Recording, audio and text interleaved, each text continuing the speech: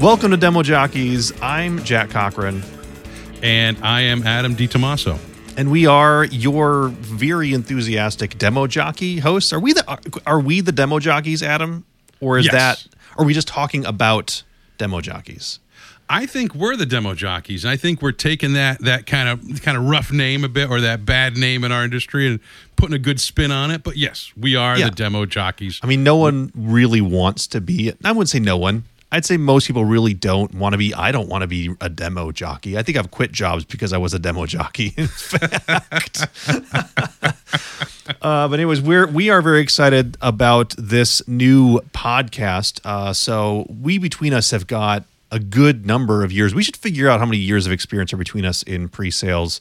But we thought, hey, we really wanted to impart a little bit of our experience to anyone who's looking to get into the industry, anyone who's seasoned professional in the industry, of really giving another way to kind of grow your craft or get better at your craft. This is basically, this is the book club, right? Totally. I mean, what we're going to have, these will be weekly episodes, and every month we'll have a new book that we're going to walk through. We'll also be bringing in industry leaders as guests of the show, and occasionally the actual artist or author, I should say, of the book who wrote the book, and just getting their opinion on things as well. So it won't just be Adam and me talking the whole time. But yeah, it's going to be exciting, and we're also going to get into the idea of giving some tips and tricks and different things that we've learned along the way that have been horrible situations. Like, for example, when I got trapped in the government building through a man gate, and what did I do next? And that's a true business story and on an actual sales presentation. We'll get into what do you do in that scenario, but more so we'll get into a lot more relevant stuff, like what would be the best way to say no in a demo, right? Or what's the best way to use an agenda or to save time when you're giving that presentation.